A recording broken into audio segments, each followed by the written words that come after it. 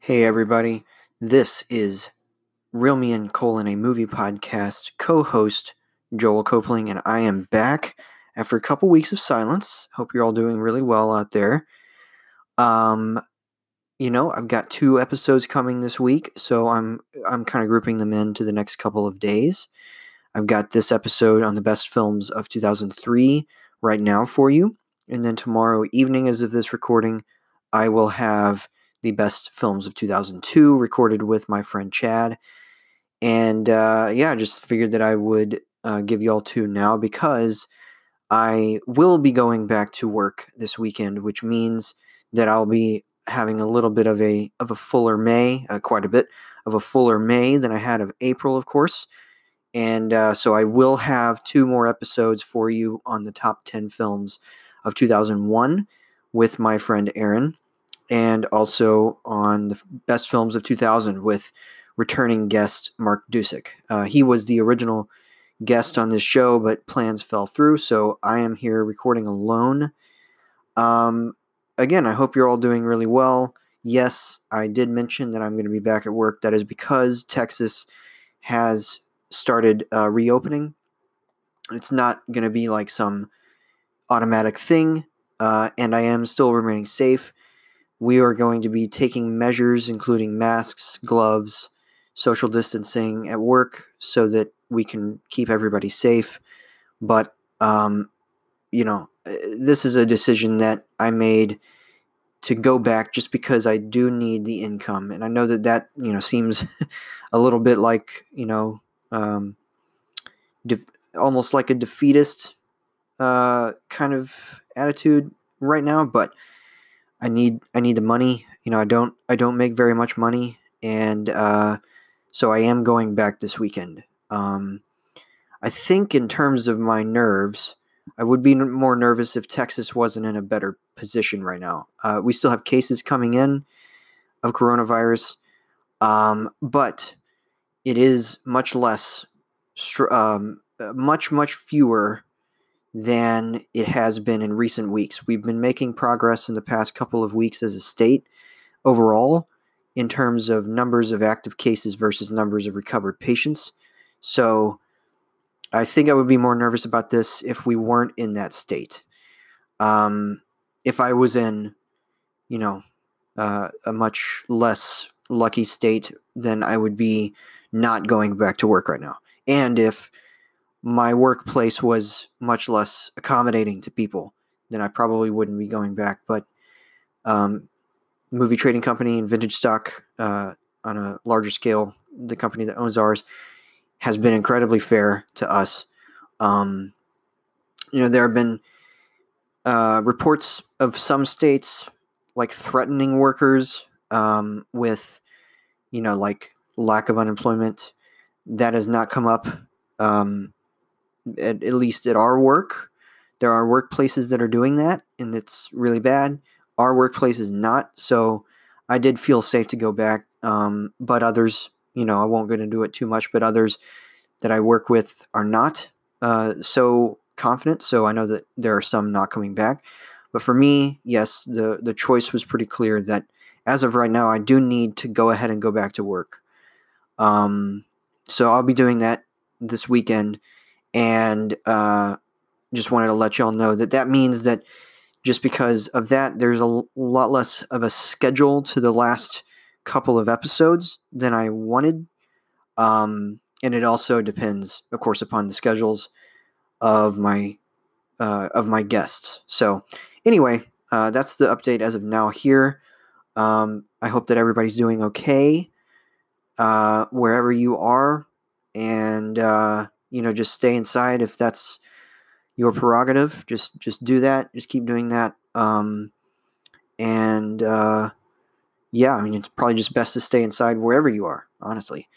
That's what I have been doing for April, and that's what I plan to do other than work. I'm just going to be coming home.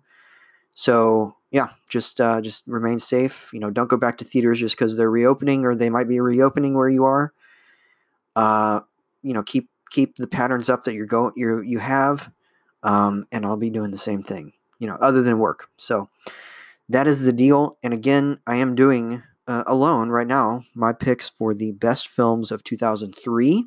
Now, this was for the Academy, the year of The Lord of the Rings, The Return of the King, Peter Jackson's epic conclusion to the Lord of the Rings trilogy, which took home every single Oscar that it was nominated for, and that was a lot. That was 11 Oscars. It took home 11 Oscars, including Best Picture, Best Director, Best Adapted Screenplay, many, many more. So you'll have to wait to find out whether or not The Lord of the Rings, The Return of the King makes my list. But for now, I can start with number 10 on my list, and that is Mystic River. Now, this one comes from director Clint Eastwood, and it was written by Brian Helgeland, based on the novel by Dennis Lehane. And this one stars Sean Penn, Tim Robbins, and Kevin Bacon as a trio of childhood friends who, when they were children, their lives were shattered by a crime that left one of them traumatized for the rest of his life. And the narrative catches up with them about 25 years later, when once again their lives are shattered by a tragedy. The Penn's character's daughter, played by Emmy Rossum, has been murdered, and the question is, was it one of them? And this is much less just a simple murder mystery than an examination of trauma and of grief, guilt, and what pushes people to violence. And I think that it is bolstered by the performances by everybody here, not just Penn and Robbins, who both won Academy Awards for this film, as well as Bacon, but also Marcia Gay Harden and Laura Linney, as well as a really solid turn from Lawrence Fishburne as a detective in charge of the case. I adore this film. It kind of has had a bit of a critical piling on it since it came out, just because of the question of whether or not, question of how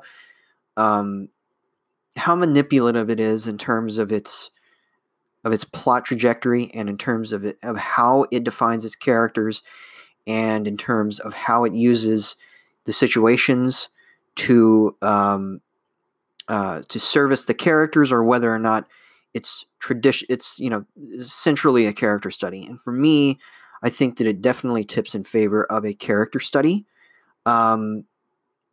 specifically of Penn's character and what he's pushed to, the degree to which he's pushed to those actions, and as well as everybody else here. It's just a crushing film, and it is one of Eastwood's best that I've seen, I think. I think it might be even better than his Oscar-winning $1 Million Baby. Of course, this one was nominated for Best Picture, alongside The Lord of the Rings, The Return of the King, and a couple of others I might get into here. And yeah, I love it. There's the performances are all completely emotionally precise. Laura Linney in particular is like devious and has a great monologue sequence. Marcia Gay Harden, also nominated for an Academy Award here, is fantastic as well. And it just really showcases Eastwood's chops behind the camera, at least at this point in his career. I think he has slipped in recent years, but in this period of time when he was making movies, he was just about second to very few in terms of capturing the angst of his characters without, just steeping us in it. I think that that's really important. There's a grit to this film that I think is really fantastically carried across, and I love it. I think that the script is wonderfully structured, very observant of its characters, and the way that it reveals certain things to us is just tragic and crushing, and I I can't say enough about it. So somehow only number 10. Clearly, I have a lot of positive things to say about that.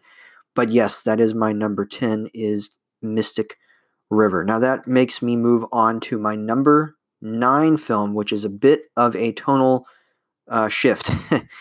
And that is the comic biography American Splendor from directors Sherry Springer Berman and Robert Pulcini. And that's basically tells of a year in the life of comic book hero everyman Harvey Pekar, who's a comic book artist and kind of an unusual comic book artist in the way that he preferred the everyday life of a person rather than comic book superheroes, or as he would call it, fantasy, stuff. He wouldn't say the word stuff, but he might say another thing. But man, I should say that I did a lot of homework within the past week. And this is one of the films that I watched in preparation for this podcast. I wanted to do 2003 to pause real quick because it was a special year for me. It was the year that I found Roger Ebert's reviews, and it was the year that I started really paying attention to reviews as more than just ratings in a paper. And so I did a lot of background work on this list. I watched about a dozen movies in the last week or so from the year 2003, and this is one that I had bought a little while ago and just hadn't gotten to, and I was completely taken with this. Very quiet, very observant, very dryly funny, but also very kind of acidic and acerbic look into what an artist is faced with when he's simply faced with everyday disappointments and how he channels that into his artwork. And of course, what's really interesting about this film is that it mixes not only this fictional version of Pekar played by Paul Giamatti with the real Pekar in interviews staged by the directors. It also incorporates animation to guide us along, the animation of sort of his comics in motion, if you will, with Pekar once again voiced by Giamatti, and it also captures his budding romance with a very lonely woman named Joyce Brabner, who appears as herself, and is also played by Hope Davis in a great performance. And just what the two kind of go through from the point at which they meet until he meets minor fame in a series of extremely combative interviews on David Letterman's late night show, which are all almost entirely used here and also restaged slightly from a different perspective with Giamatti filling in. But the interviews reveal that this is just a guy who just doesn't like to take any nonsense. That isn't his style. He doesn't like taking any nonsense from anyone. He enjoys his comfortable world. He seems extremely annoyed by the fact that he becomes popular for this comic book series, which of course is called American Splendor. It's the basis of the screenplay,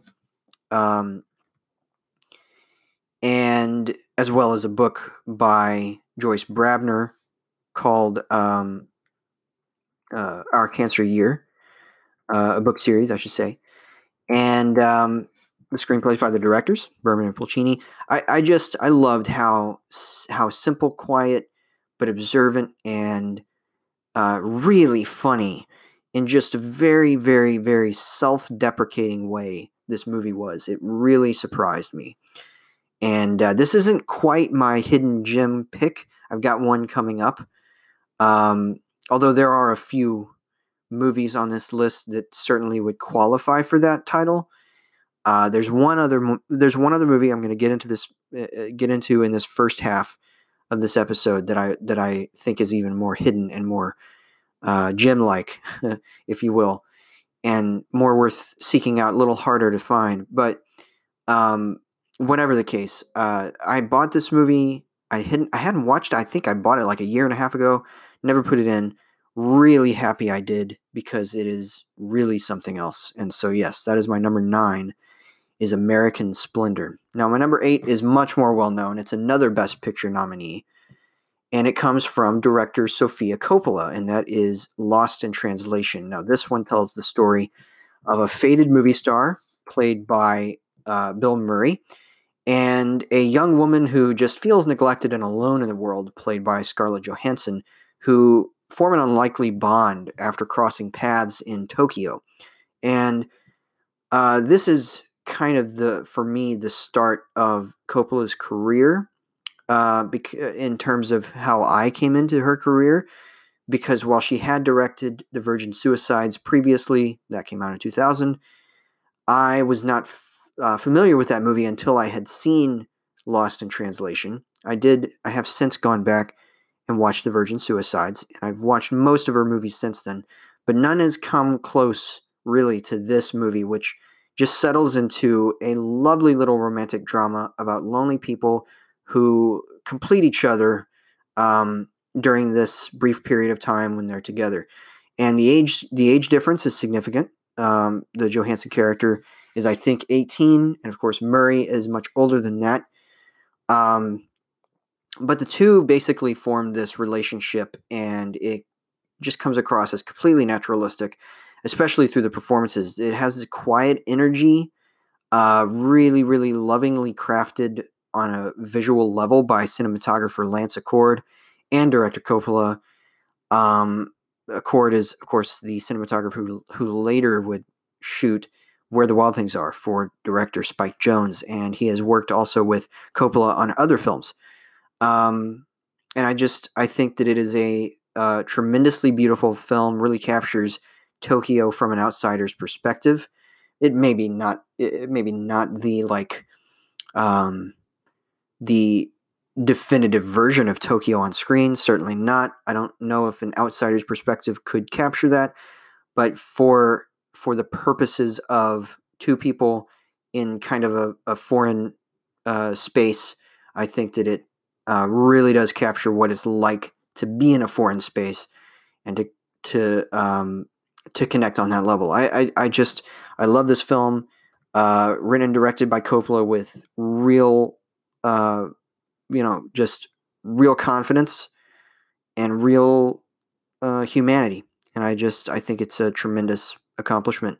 Murray was nominated at the Oscars for this performance. I think personally, Sean Penn won for Mystic River. I think it should have been Murray of the nominees who should have won Best Actor. I'll get to who I think actually should have won Best Actor later on in the show.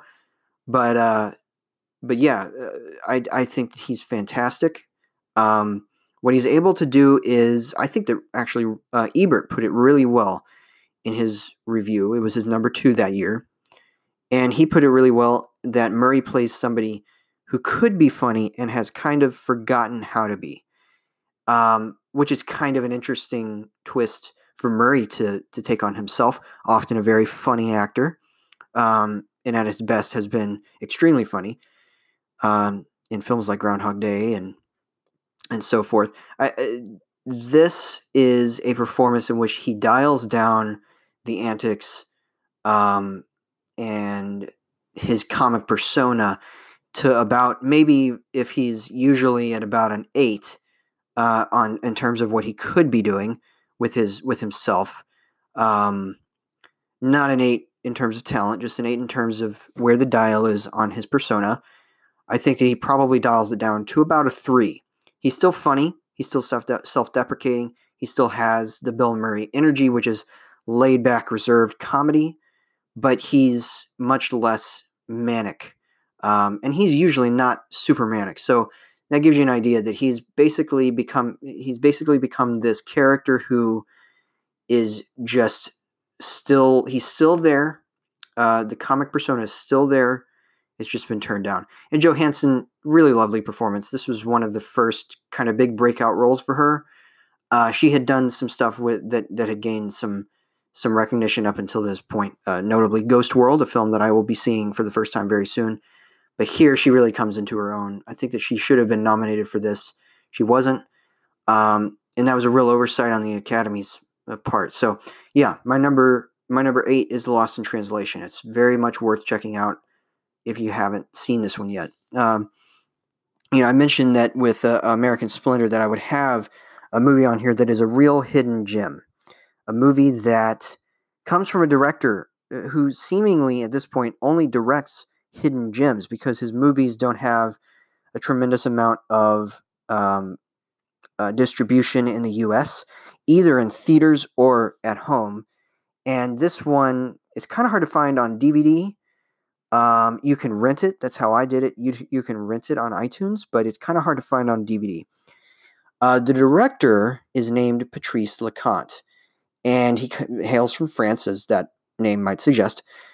He directed one of my all-time favorite films, Monsieur Hire, which came out in 1990. It is my favorite film of 1990, yes, even above that movie.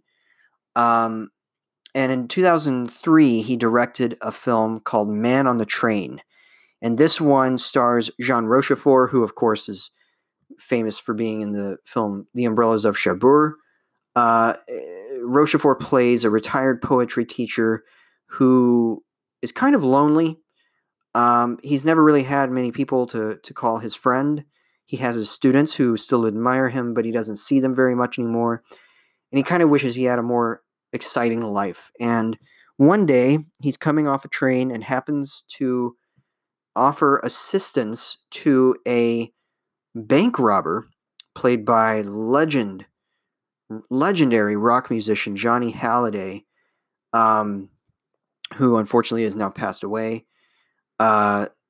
He offers him assistance in the form of a place to stay before Halliday's character performs his final robbery. He is on his way to retirement, but he wants to perform one final robbery, and that's it. That's all he wants to do, and then he'll retire.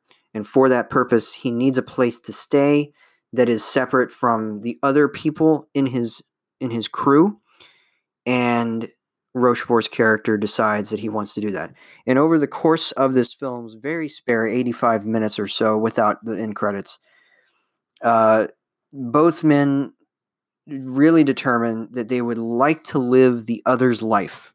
That for Rochefort, the excitement of bank robbery is almost too much to pass up, so much so that he offers to be a part of it. And meanwhile, Halliday would really rather settle down into a life of comfort and just being alone. And this man's spare existence in this fairly sizable mansion that he's been able to live in these past few years of his life would be his kind of perfect life. So it very much is not a thriller. It's very much a study of these two men. And the performances from Halliday and Rochefort are, as it seems to be with Leconte, perfectly emotionally precise, particularly Halliday, who, was a checkered actor. He had made a lot of movies, and he also made a giant impact on the screen, all the way back to La Diabolique. He was in the Pink Panther remake from 2006 even. And Rochefort, of course, is a French legend. So these are two really good actors, really long acting resumes. And the movie becomes far less about the results of Halliday's robbery, although it does climax with that. It becomes about the connection that these two men make with each other, the friendship that is developed over the course of this strange and wild weekend in which both men become accustomed to the other's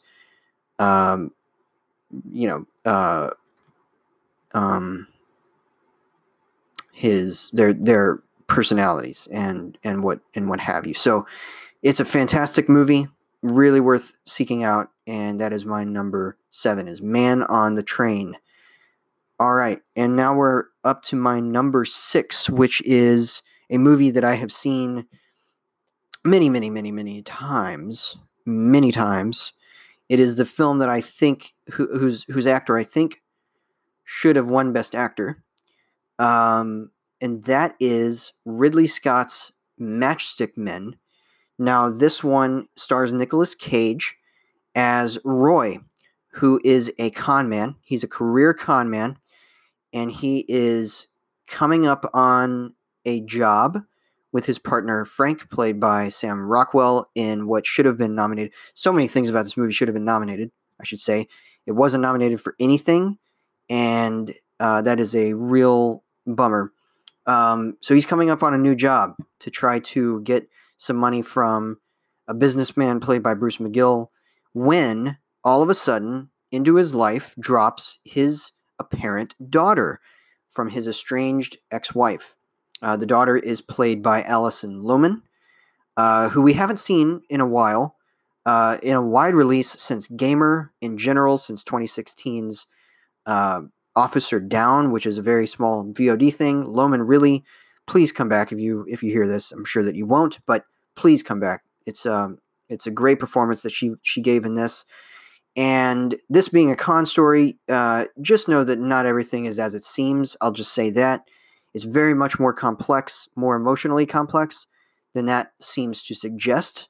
But the plot here, as written by Ted Griffin, is really complex and really works like clockwork to bring you a really clever scheme that these two have tried to set up against this businessman, and also the ultimate story where all the pieces fit together perfectly by the time we reach the epilogue. And then you have an epilogue in which nothing is as it seems and anymore, and it's just beautifully filmed and beautifully performed by everybody involved. And I love this movie. I've seen it countless times. I saw it when it came out in theaters, and I've seen it, at least on average once a year since then. So I've definitely seen it more than 15 times since its release 17 years ago. And it's just so perfectly plotted and executed all the way through. As a filmmaker, Ridley Scott is definitely kind of deferring to his screenwriter here. There's not a whole lot of Scott's usual style, although it does have some style, especially in terms of the editing and everything. It isn't what you would typically think of as a Ridley Scott movie, which is a lot of grandeur.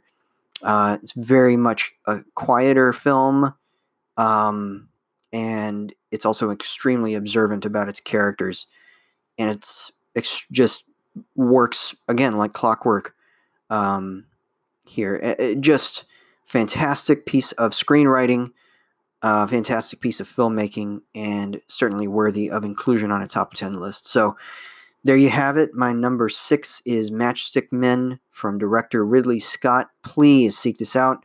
It's rentable. It's not streaming anywhere right now, but it's rentable on most platforms, and it's very much worth your time. All right. Well, that's it for now. I will be coming back. You'll hear an ad. I'll come back to give you my picks for the best films of 2003, numbers 5 through 1. Stay tuned, y'all. Hello again, everybody. Welcome back. And you just heard my picks for the best films of 2003, picks 10 through 6. And now I'm going to move on to the top 5. And at number 5, I have Best Picture victor, The Lord of the Rings, The Return of the King. Once again, Peter Jackson's conclusion to his epic trilogy, in which Frodo and Sam, played by Elijah Wood and Sean Astin, move closer to Mount Doom with Sauron's One Ring in order to destroy it. Meanwhile, Gandalf and Aragorn, played by Ian McKellen and Viggo Mortensen, rally troops to fight back against his army. And, it's a 200-minute epic in its theatrical form. It's 400 and it's like a, I'm sorry, 400. It's a 250-minute epic in its extended form on DVD, and it doesn't waste a minute of that. I think that this is actually one of those trilogies, unlike, honestly, his other trilogy, the Hobbit movies, where it really does earn every inch of its length. And this is not the only time a Lord of the Rings movie will appear on my top 10 of a year.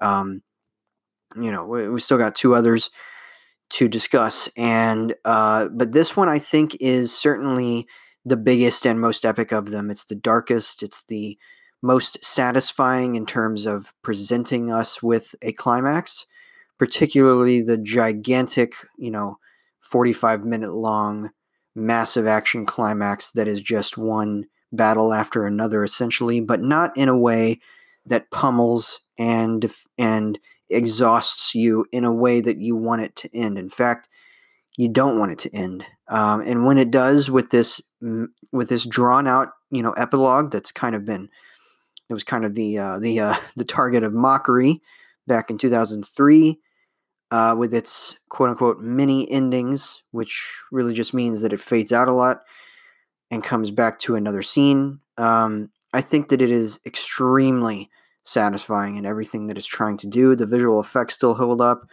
The action spectacle is enormous. The character moments are all earned.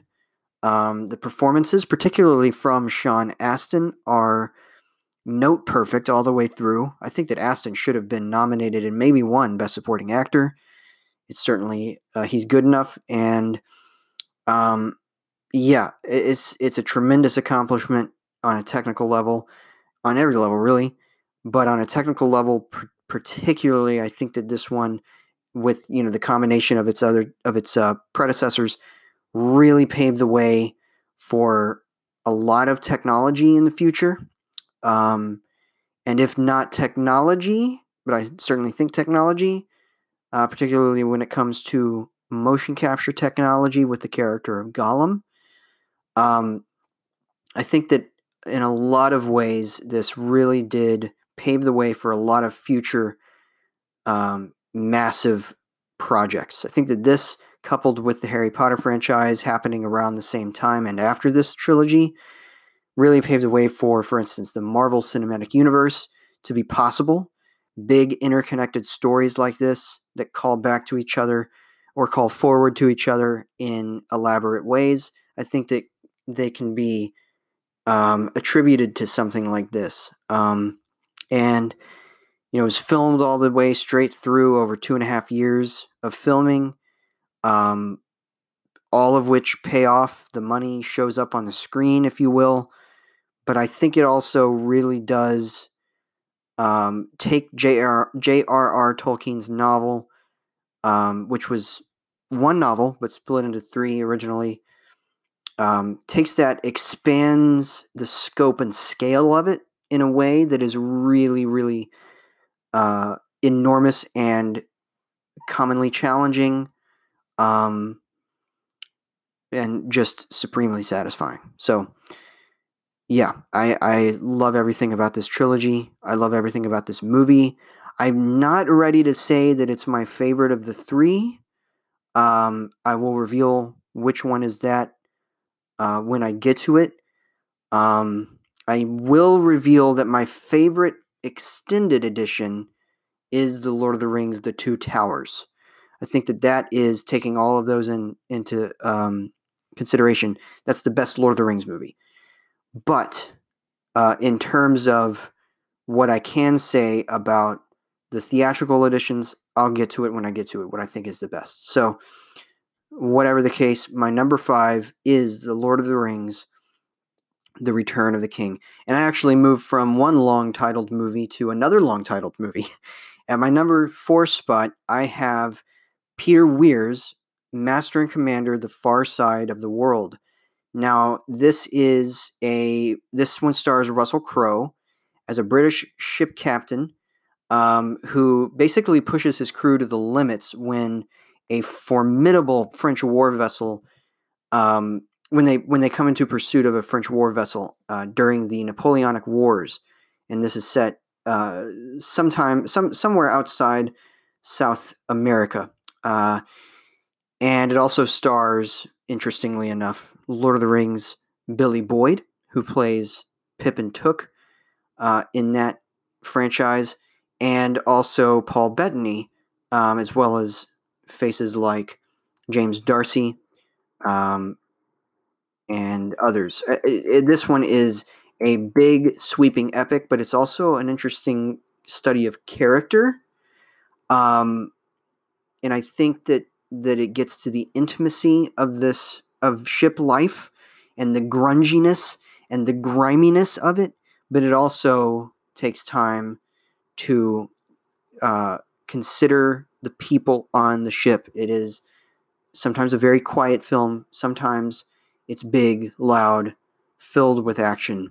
All of it, all of it surprising and well choreographed, well shot, well scored. The script here is written partly by Weir and partly by John Colley, and it's adapted from the novels by Patrick O'Brian. Takes some of the plots of different novels and puts them all together, makes them this big tapestry. And it is just stunning to behold all the way through. Yeah, I adore this film. And on a technical level, man, it is just mind-blowing. The cinematography here by Russell Carpenter. I'm sorry, Russell Boyd, not Russell Carpenter. Russell Boyd is stunning. This is a movie that could use a 4K transfer. The editing is done by Lee Smith, who has famously worked with Christopher Nolan on a lot of his films. And it's great editing. Also edited 1917 last year, and is no stranger to big war-like productions. This is a little bit of a smaller war film in terms of its scope than a lot of the other ones, but it is it's still a war film. It still definitely does have sequences of combat between the boats. The visual effects are all mostly, for the most part, practical, and there's a lot of actual explosions going on here, which is always very very nice to see. And it's just an overwhelming production, tremendously well put together and well acted. Crowe is great here. This is a performance that's every bit on the level of his performances in stuff like Gladiator, or Cinderella Man later on. He's fantastic in this role, and should have been nominated. This is one for which he should have been nominated, I think, and he wasn't, which I think is an oversight. So, yeah, number 4 is Master and Commander: The Far Side of the World from director Peter Weir. This is a director that I really like. He's very prolific. He's also made stuff like The Truman Show, Dead Poet Society, Witness, The Way Back, not the one from this year, but the one from 2010 with Ed Harris, Saoirse Ronan, Colin Farrell, and Jim Sturgis. Also a very good movie, and certainly one worth checking out if you haven't seen it. So that is my number 4. Moving on to my number 3, another major tonal shift. This is a movie that if I didn't give my personal Best Actor award to Nicolas Cage in Matchstick Men, it would go to the leading man in this movie. This movie is pure joy. I talk sometimes about the fact that I like to separate favorite from best sometimes. It's very thin distinctions, but best can mean something that you would watch once and never again just because of the subject matter or the treatment of it. And that certainly goes for my number 1 film when I get to that. I think it's the best film of the year, but my favorite film, the one that I go to most often, I have seen this dozens of times at this point, is Richard Linklater's School of Rock. This one stars Jack Black as Dewey Finn, who's a washed-up musician. He's just been fired from his band for being too much of a showman, and he has no income to pay his rent. So his roommate, played by the film screenwriter Mike White, and the roommate's girlfriend, played by Sarah Silverman, tell him that he needs to pay up or he's out. by the end of this next month. They're not going to float him anymore. And out of desperation, when a job offer comes for the roommate, who is a substitute teacher, he decides to impersonate him and take on the position of teacher at Horace Green Prep, a very prestigious school headmastered by Rosalie Mullins, played by Joan Cusack. And soon he realizes that the kids in his class are fairly talented, if not exactly having channeled all that talent into something very useful, but they're very talented at music. And he knows music, so he decides that in order to get into the Battle of the Bands, he's going to train these kids, instead of teaching them their actual subjects, he's going to train these kids in how to be a rock band. And so this movie is driven by its rock soundtrack, including a very highly publicized use of Led Zeppelin in one sequence. Their song,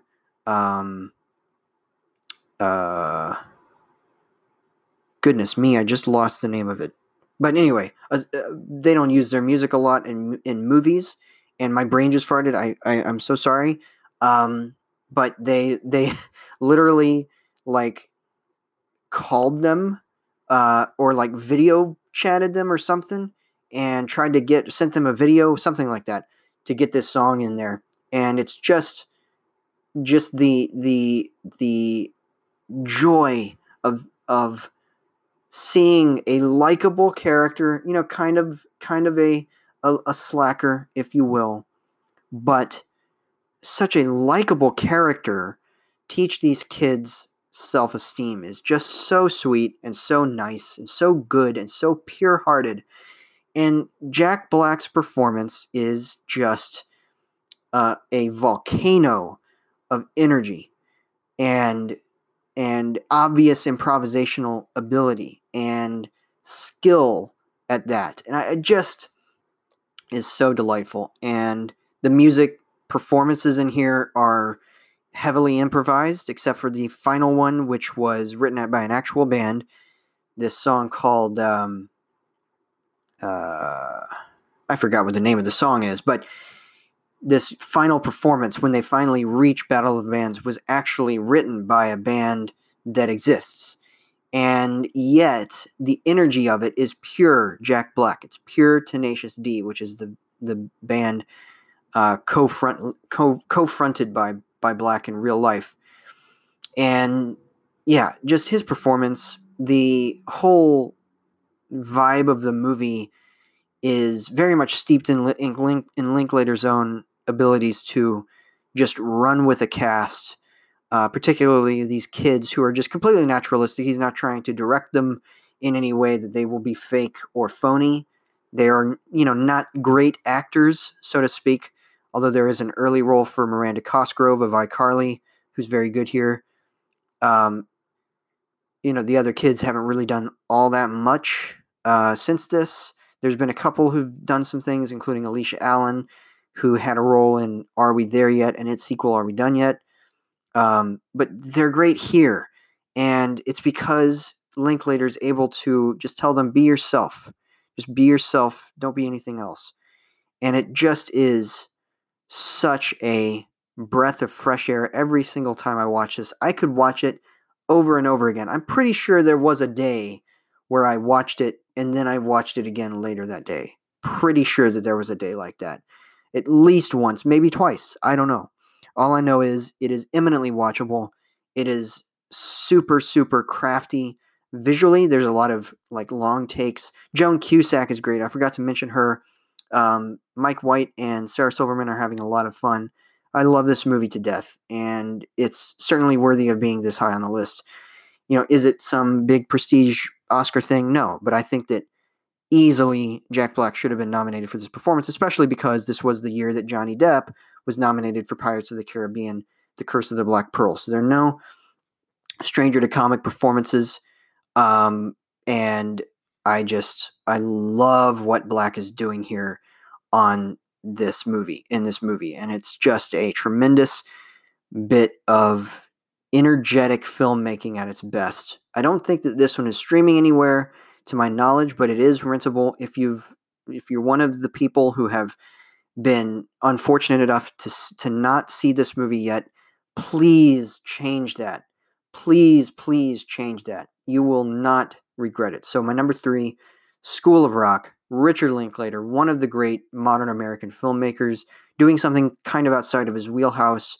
It's a major studio comedy, which he's done before, but he hadn't really done it before this movie.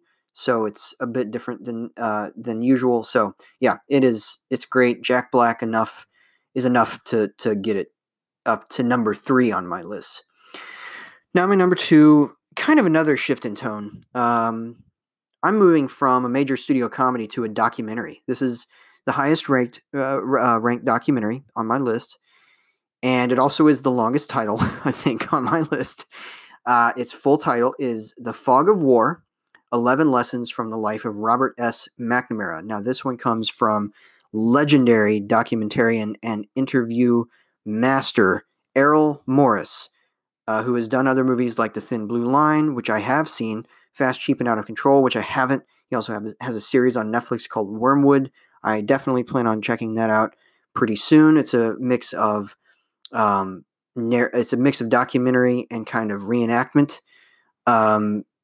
Anyway, this movie, though, is very unique also in terms of how it presented its material. It was filmed with something called the Interrotron, which allows the subject to look at the camera, the filmmaker, and the audience all at once. The filmmaker wears it, and the subject looks at him, and by extension, us. And in this case, that's kind of a gift, because the story here follows the presidencies of John F. Kennedy and Lyndon B. Johnson, as well as the various political and combat stories that come with them, as seen through their Secretary of Defense, Robert McNamara, who is a really interesting subject. He's also a generous subject. The entire perspective of this documentary is provided by McNamara, and that is the ultimate gift of this movie. We don't have Morris coming in as a talking head or any other talking heads. We don't have Morris narrating portions of McNamara's life set against the archival footage that we have here. We have McNamara leading us through all of it. He is the one who provides perspective on his life, on his decisions, on his experiences, on these presidencies, and on these events in history. And that is probably the best thing that Morris could have done. Now, the only times that Morris chimes in, rather interestingly enough, are the times when he does ask a few questions. He's probably heard maybe about 15 minutes worth of this movie's length, but the questions that he asks are probing, they are deep, they are pointed, they are inquisitive, and they are hard-hitting. That means that McNamara has to be on his feet. Sometimes he does decide not to answer, and Morris respects that. But it is the ultimate achievement in ethical journalistic interview technique that I have seen in a documentary in a while. And that includes Morris's own film, The Thin Blue Line, which I very much liked. And I got to see more Morris. I haven't seen a lot of his stuff. In fact, those are the only 2 I have seen. I know that he's very popular for being hard-hitting in his questions, but I was unprepared for just how heartbreaking and fascinating this would be. I was absolutely glued to my seat in this thing. My eyes were on the screen. I wasn't doing anything else.